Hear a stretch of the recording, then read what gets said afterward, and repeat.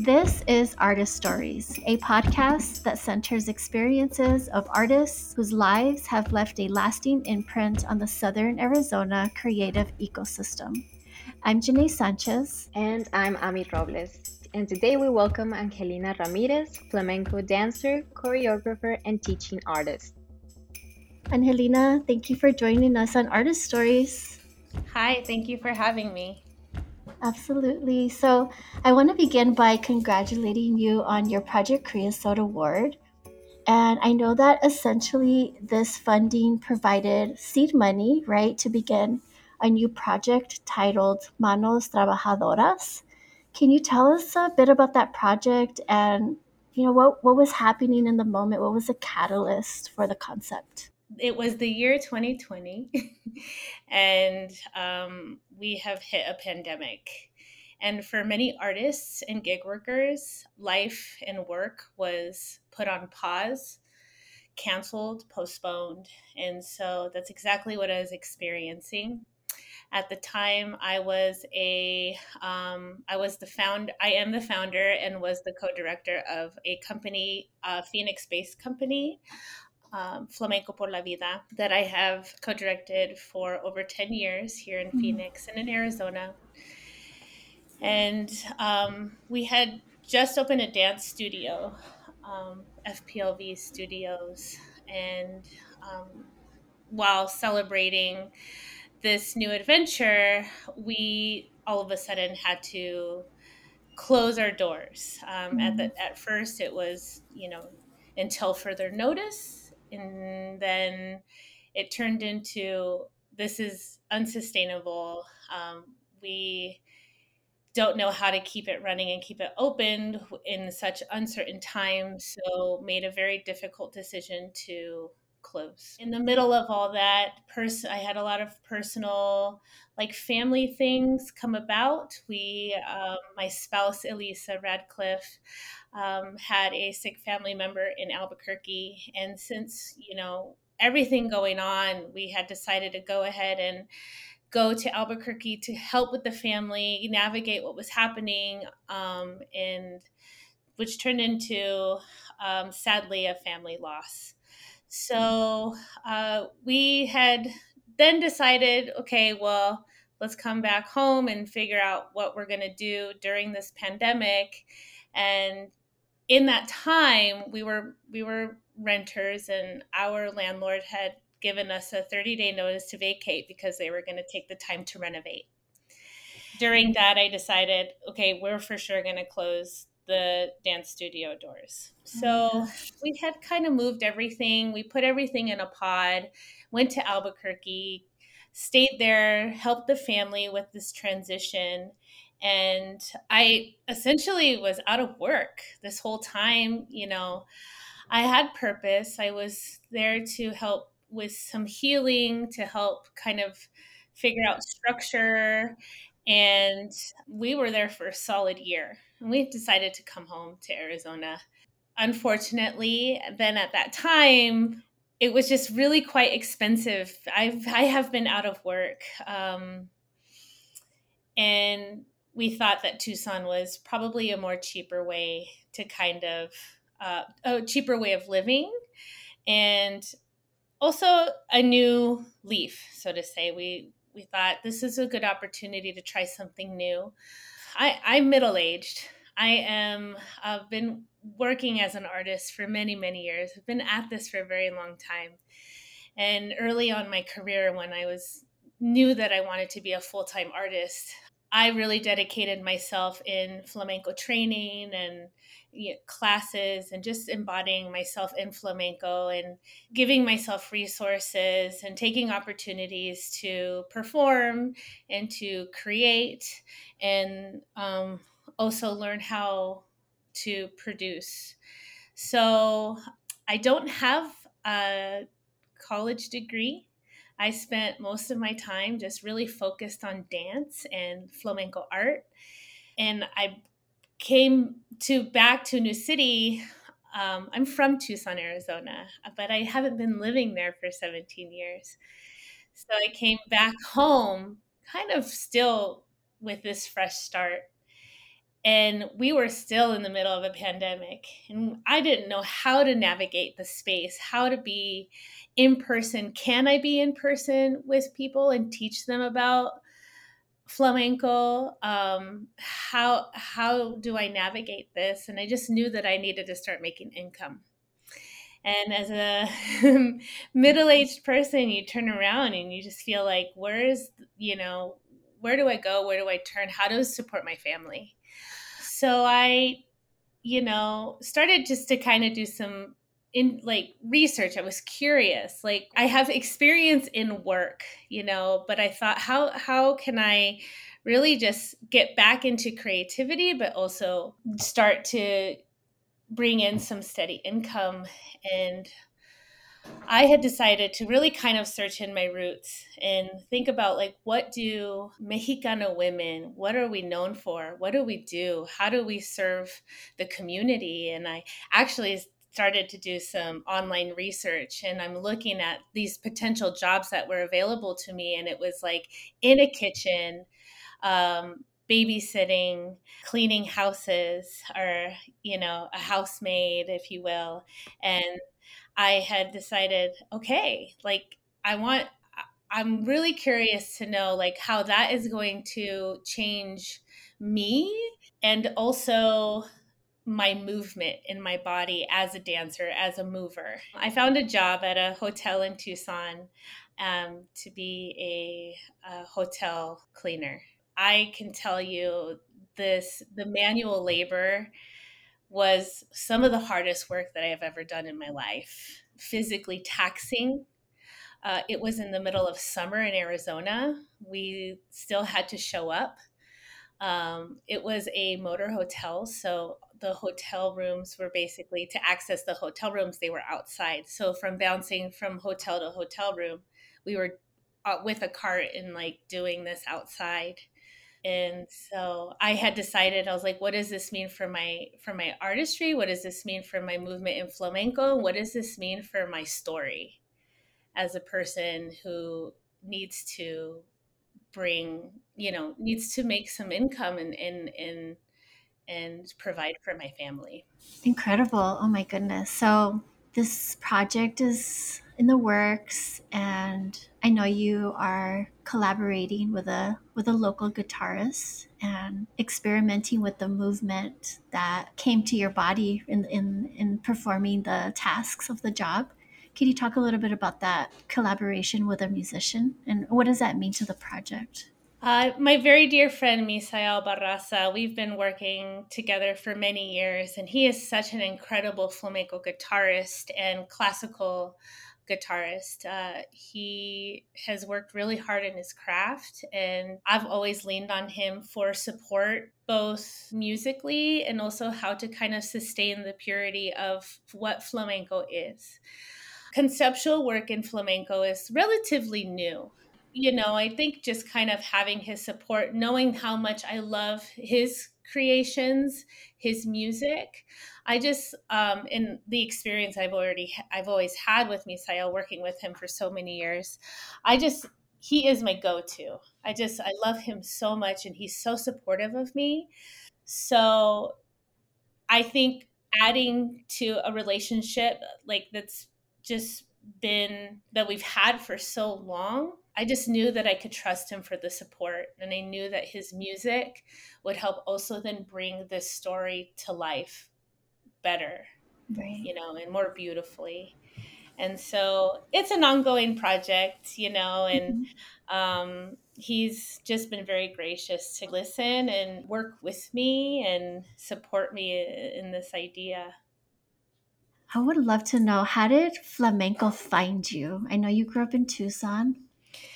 Yeah, I started my first flamenco class when I was 9 years old, and it was through the Tucson Parks and Rec programs. It was summer. We had just finished school, and my idea of the perfect summer was just really to play and be Yeah. home and watch TV. My mom was not having any of that. No, which really encouraged us to be active. It was 1990, or the late 80s or early 90s, and classes were in a catalog still. And so she came in with the book and just kind of picked for me. It was going to be dance, and then started kind of reading through the dance classes available. And I was just being, like, oh, whatever, just tell me where to go. And she said, okay, well, here, choose between these two. And she asked me if I was interested in folklorico or flamenco. And she read the descriptions for each one. And I just was, I don't care, and I did a little game in my head, eeny, meeny, miny, mo. And I landed on flamenco, and the rest is history. It's just incredible. I mean, the decision by your mother to sign you up for something and the eeny, meeny, miny, mo, it's just, do you feel like it's like fate? Yeah, flamenco found me, Yeah. like we found each other in such a really funny, kooky way. And I fell in love with it so fast. And Mm-hmm. I was dedicated. I everything else was just something to get through as fast as I could just so I can get to flamenco. I've been very fortunate to be supported by such amazing teachers. And they just kept encouraging me. And yes, I'm here, and I still think about it all the time, and I still rush to get through everything else to get to flamenco. So yeah. Can you talk a little bit more about your art upbringing? You mentioned there were several people that helped you along the way. Can you tell us more about that? And, who are some of your influences in flamenco? Yeah, so really, if it wasn't for my first teacher, Deanna Pierce, who is the teacher that I found at Tucson Parks and Rec, she had taught one session and then had decided that she did not want to do the programs, participate in the programs at Parks and Rec anymore. So there were no more flamenco classes to be offered. But there were two young girls in her class, myself and another one, Bobby Joe, and she had invited us to continue to teach us at her private studio in her home. So we did that for a little bit. My first performance was with her at the Tucson Folk Festival. I studied with her for a while, and then she had decided to stop. She couldn't teach me anymore. So I went like a good almost a year, not quite a year, but we were looking for another flamenco teacher here in Tucson, and my mom found Olivia Rojo. Olivia really was the one that just came at me with the discipline. I think she saw my potential, really just took me under her wing. And at that point, it was about growing with flamenco and not just kind of learning the moves of flamenco and looking cute in my flamenco dress. She really helped me with my journey and how I become flamenco. What does that look like to me, and what does that look like in me? For most of my teenage years, I studied with Olivia. She was just an amazing teaching artist, and she cared so much about us that, she brought in people, other artists from out of the country, from Spain and nationally. And we just got to work with musicians and other dancers who would come and teach us, moves and choreography. And then we got to perform all of those. So she just really was about exposing us. She's my dear friend now, and I think that's what's so lovely is that we just are still connected, and I'm an adult now, and we can talk about, flamenco in this different way as our life, as it being part of our lifestyles. Then when it comes to my profession, where that had been creative was through the National Institute of Flamenco in Albuquerque, New Mexico. There, the family, the Encinas family, Eva, Joaquin, and Marisol, which was a mother and her two kids, were running this school in Albuquerque, long running school, long family history of flamenco artists and the flamenco scene in Albuquerque. My dear friend, flamenco sister Mele Martinez, and I, who grew up teach or learning from Olivia Rojo, we were in our early 20s, and we both were like, let's take this on, let's keep doing this more, let's expose ourselves to more. So we moved to Albuquerque, New Mexico to participate and take class at the conservatory. And then they were starting a new flamenco company called Hijastros, which was an American flamenco repertoire company. We got into the company. It was my first company experience.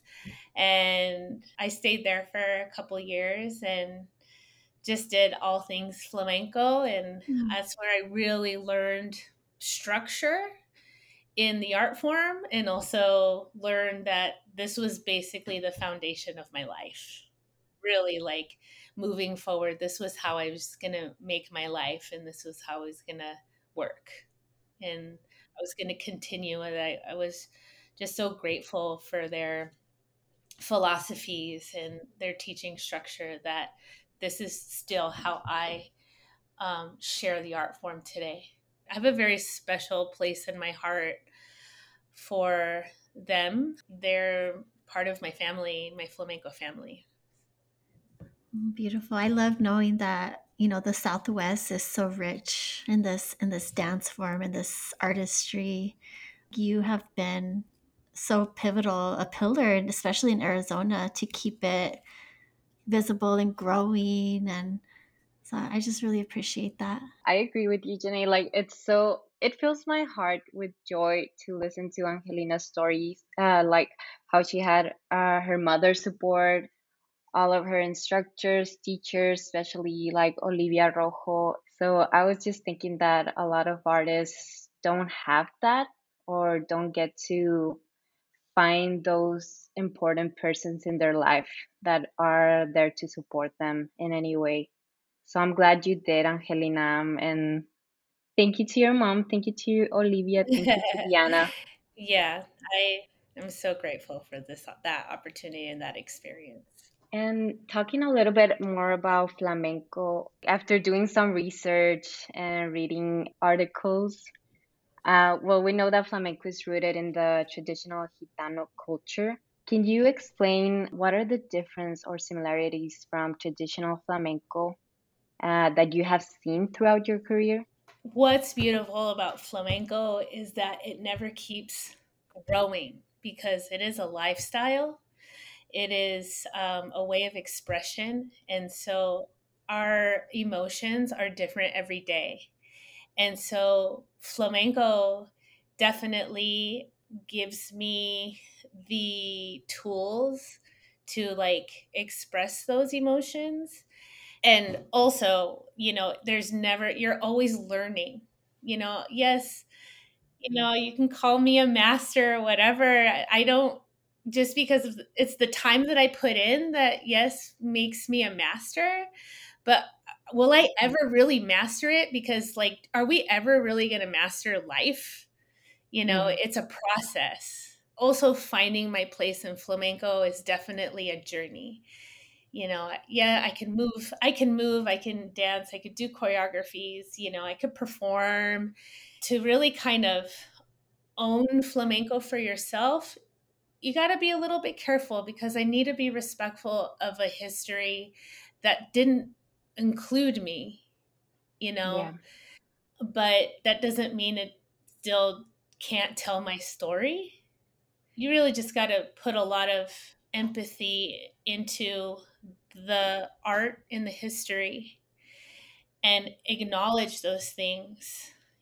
And it kind of took me a while to really just kind of then make it my own. I really sometimes felt like an imposter. I felt like, should I be doing this? This isn't my story. Mm-hmm. This isn't my art form, but get now to where I am and been doing this for a really long time. I cannot stop doing it. I cannot, Yeah. because I love it so much. So I think it's about, I show respect. I educate myself, but then I also allow myself space to be a flamenca and to, you know, and to tell my personal story and also my cultural story, my history. And it's really just quite beautiful. If you really think about it, we could start doing the mathematics of it, the close similarities of Roma Gitano culture and my Mexicana, my Chicanidad, my mestiza self. I find myself now today really just kind of looking into that and researching that and putting it out on the dance floor. Yeah, definitely. I was reading an article by Border Lore, and Mm-hmm. I found it very interesting, the part where they were talking about soleas and how to be Mm-hmm. able to do that. Like you have to look very deep, like deep into your soul, like what you're feeling at the time.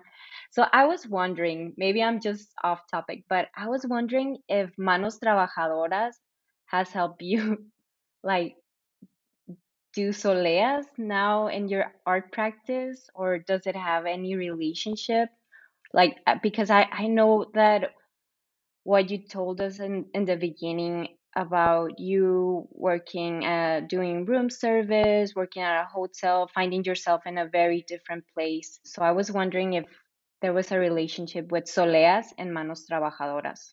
So, flamenco itself, I think, is attractive for audiences that don't really know much about flamenco and its elements. They get really taken away by, the attitude and the paceness and the athleticism and what's really beautiful about Solea or Soleares is that, as a student and as someone who's, going through life in this journey, it kind of forces you to slow down and be more vulnerable, and you have some more space and some time to actually relay, a story.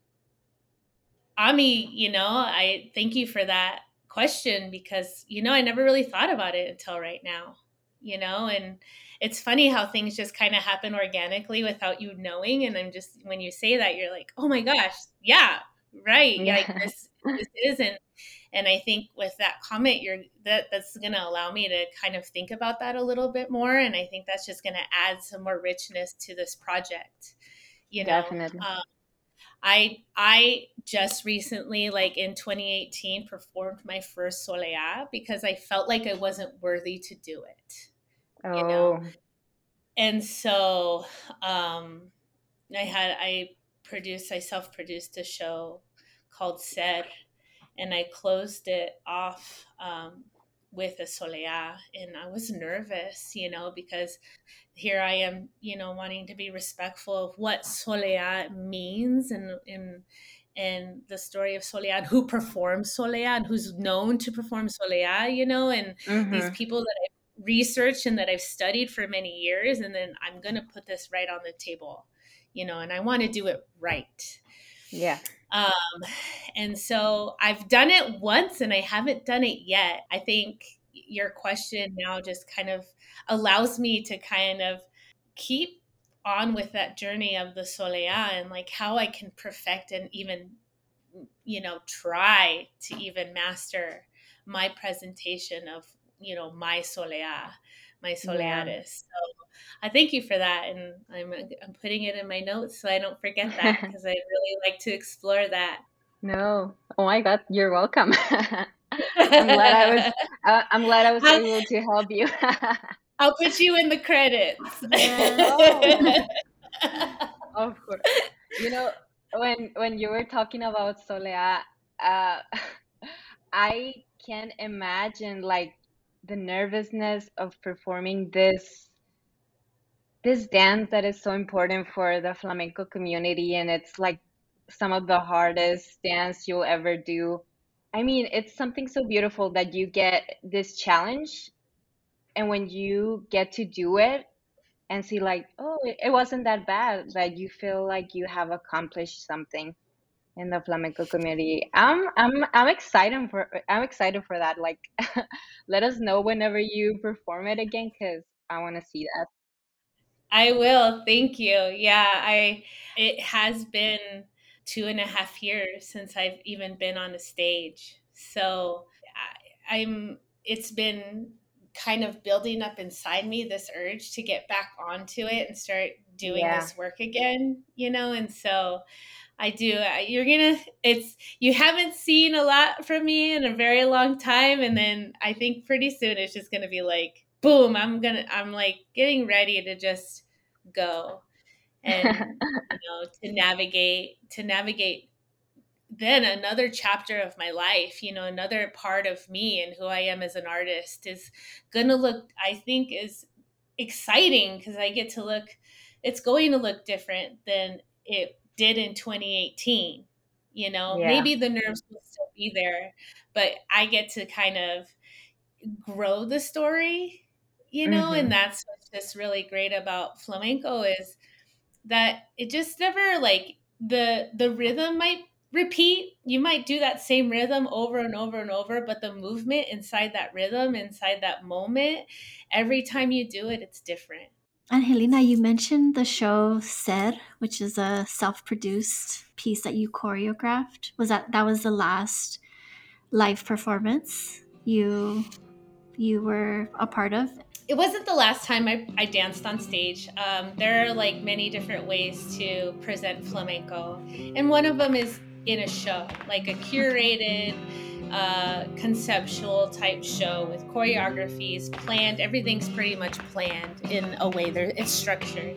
Okay. Another way, which is considered it's a different craft, is to dance flamenco in like in a tablao setting, which are smaller stages, smaller group, probably have anywhere from like 3 to 6 people like supporting you on stage. And when I say that, flamenco is really best experienced with live everything. Okay. So Mm-hmm. what's great about flamenco is that not only do you have a journey, but you get to do this with a community and with support.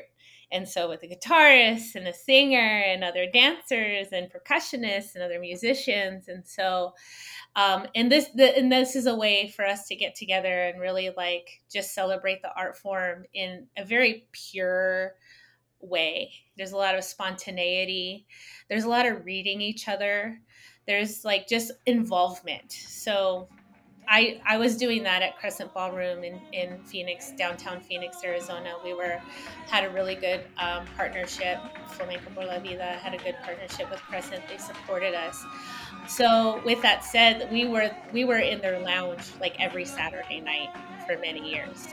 And so I got to do this like every week. Like, I go and perform and, I'd be with my friends and we would just do flamenco for 2 hours, and feel this, it's an intimate space. Mostly always the audience is like right there. We would produce these bigger events. And so we produced an event called Lluvia Flamenca. And it was kind of a festival-like event where we would bring in acts. And we did this for, I think, 6 seasons, where we brought in national artists, international artists, and we just had a night in their main room and on their main stage and did a bigger production. In 2018, I had decided, well, maybe we're not going to bring someone in this time special. Maybe I'm not going to just like be the producer and run around and make sure everything's taken care of and, and stuff like that. Maybe I will actually, present a show. Nice. So, yeah, this was just about my like coming of age, I guess, and also just kind of becoming a flamenca and really giving myself permission to call myself that. I was supported. I brought in some really good friends, most from the Southwest. I brought in my good friend Cianix Barrera, who's from the East Coast of New York. And I just kind of invited everyone to kind of also participate in their coming out stories as well as flamenco artists, like we're all mostly American. And, let's just really show these people that, yes, these other artists that we bring in that are from Spain, and we just, we're so grateful for, and we admire, and we learn so much from, we can do that too. Soledad que como un río de guitarra. Ay, ay,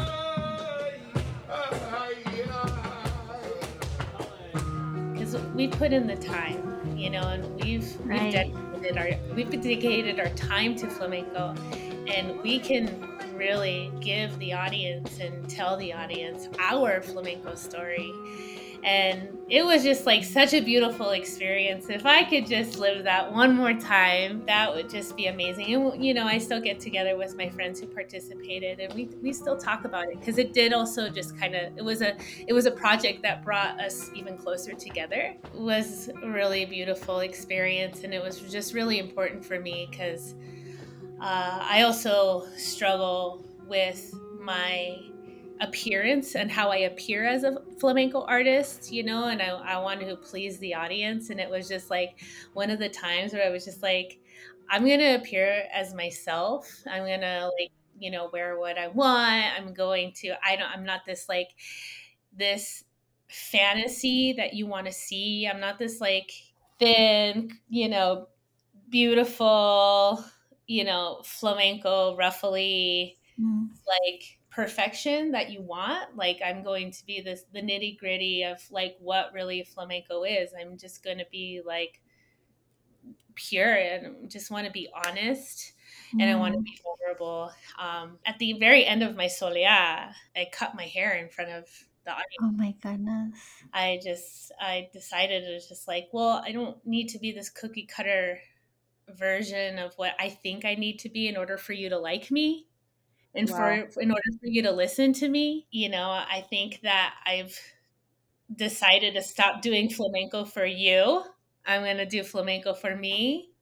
Mm-hmm. You know, it's kind of a really funny, like, it's all very layered, because I've been doing this for me for a very long time, but that was just like absorbing information and then embodying it. But, I did find myself at times just turning around and just trying to be like what I thought I should be. I put a lot of pressure on myself and how I looked and my costumes. And I do think that those things are important. And when you put on those things, you like turn into, you have a different energy.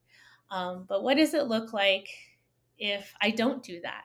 That doesn't make me less of a flamenco artist. If I decide not to put on the dress, the polka dot dress, and have my long hair and put the flor, on the top of my head, and my earrings, and if I decide not to do that, and I do the same dance outside of that costume, does that make me less of a flamenco artist? No. How do I play? What does that do for me? And how do I work with that? And how does it make me feel even? That was also very scary for me, like, because I thought that it didn't, that I'm not a flamenco artist unless I can put, all Mm-hmm. these, those dolls that are naked, and then you, like, clip on the paper dresses and stuff like that. Like, Yeah. I'm just not that, I don't have to do that in order to do flamenco.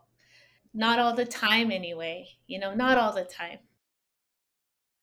Well, you mentioned that, well, in addition to being a performer and a choreographer, you are also a teaching artist. And can you describe how you came into this role and what kind of doors did this open for you?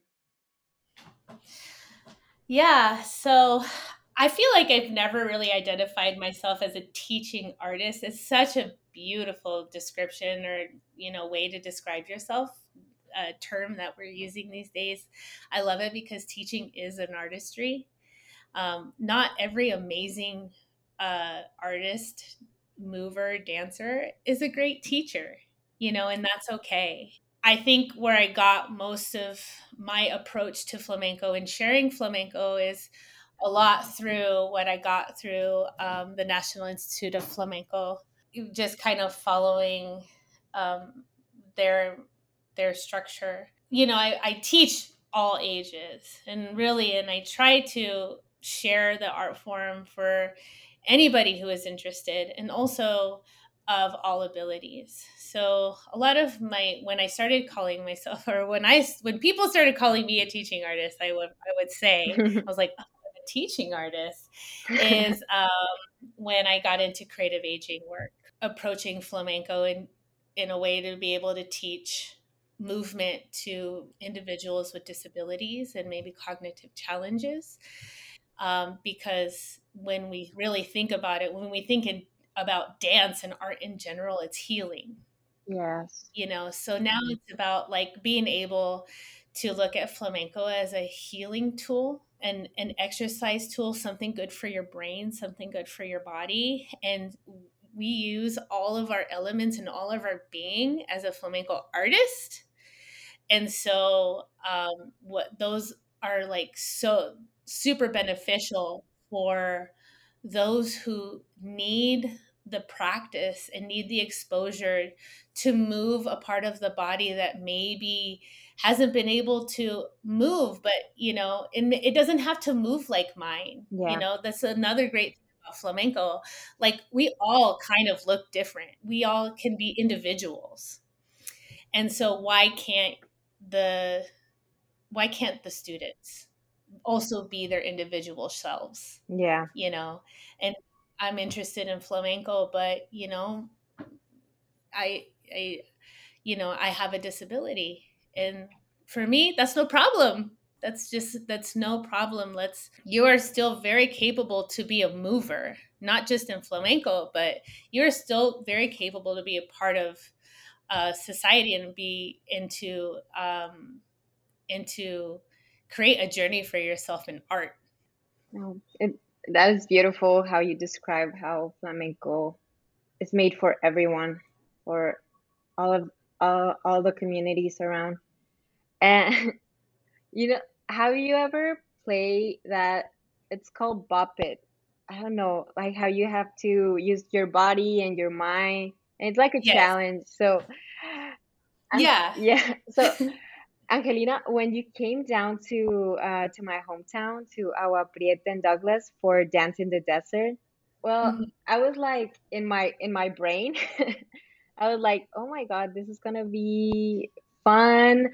I have rhythm, and I feel like flamenco is gonna be for me, right?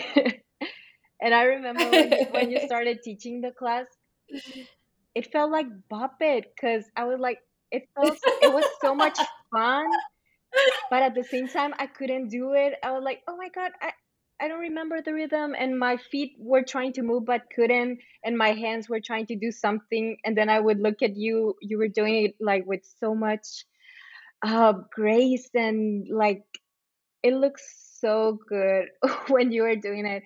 And I was like, what is this? But but it was fun. It didn't feel like something like, oh, I'm done. It was like, I want to keep on doing this. It was so much fun. But yeah, your class humbled me. I was like, honestly, it was amazing. And I'm so happy that you came down, and because I know I can tell you that in my community flamenco is not common. Like, we don't really have flamenco instructors around. So, like, I'm pretty sure, like me, a lot of the other dance students were amazed by flamenco and will try to do it again sometime, because it did feel like we were healing and just using every part of our bodies and just enjoying the music. Thank you for that. Oh, thank you. I am also very grateful to Yvonne and Dance in the Desert for like this continued partnership and that experience to be able to be in your space and in your community, and with it was a just an experience for me as well that I'm totally grateful for, and I can be back anytime. Definitely. Yeah. You have a place in Agua Prieta. Like, you can come down whenever you want. Awesome. Thank you. Uh, Angelina, before we conclude our conversation, I would love to know what's coming up for you, and also if we can depart with words that you would provide any emerging artists thinking about making a transition into like a full-time art career. I feel like what's on the horizon for me right now is I'm in this like rebuilding, this transition of like rebuild and rethinking and getting back to work.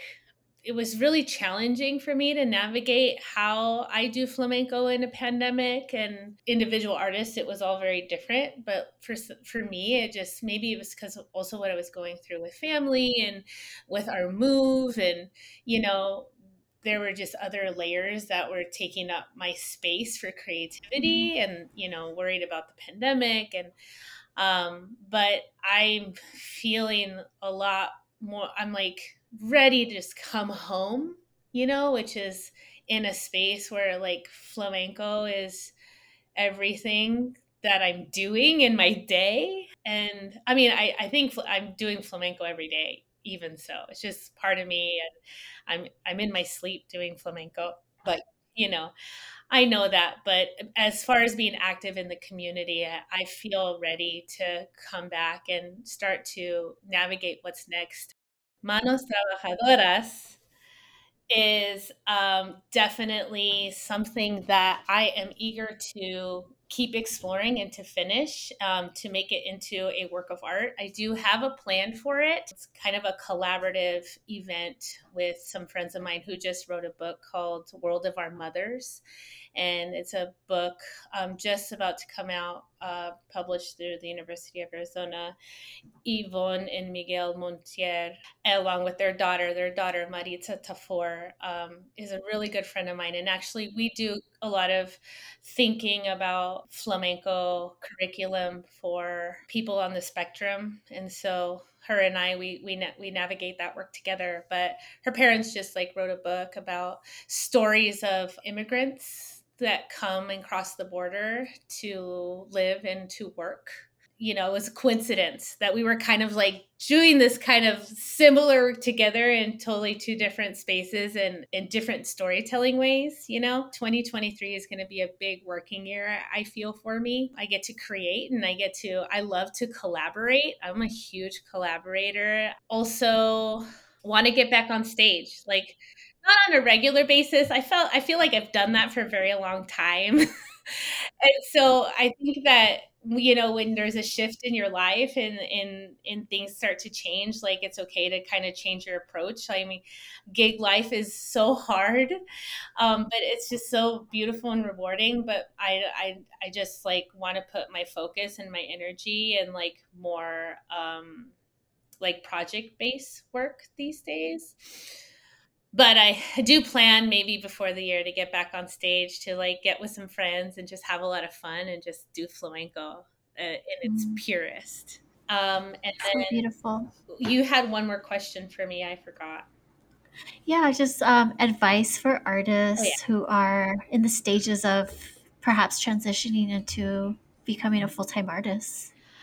Yeah. So I think no matter what, you just don't want to cheat yourself from the opportunity. I think that if this is what you want to do, trust your gut and trust yourself that you can do it, and surround yourself with people that that tell you that you can do it.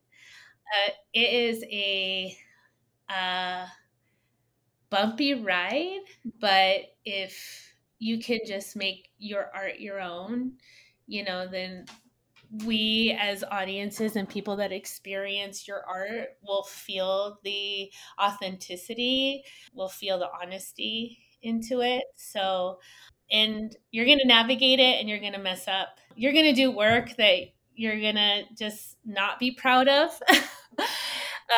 You know, things are going to be successful and things are going to be not so successful. And I think that's just part of the journey. Don't forget to check your resources. There are resources out there for you.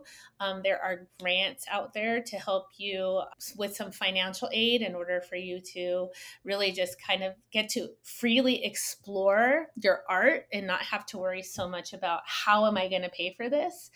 It takes does take just a little bit of work, but then also check those resources for you, because there are people out there, there are arts administrators out there, there are grant writers out there that are willing to help you.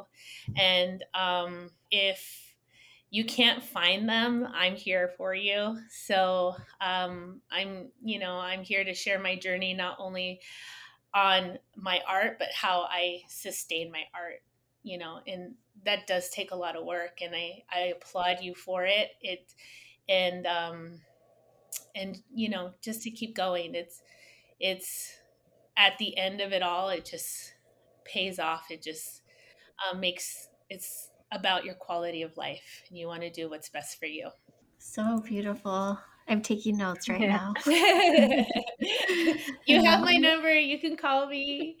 And, sure. I've been so lucky to have that support for myself. So, the people that I surround myself with, the people around me have just been so supportive and have helped me and taken time to, navigate things with me and try to find the right fits for me, and and recommend. Like, I get emails from friends and be like, hey, I saw this grant you should really look into. And I'm like, man, I would not have ever even seen that. Thank you.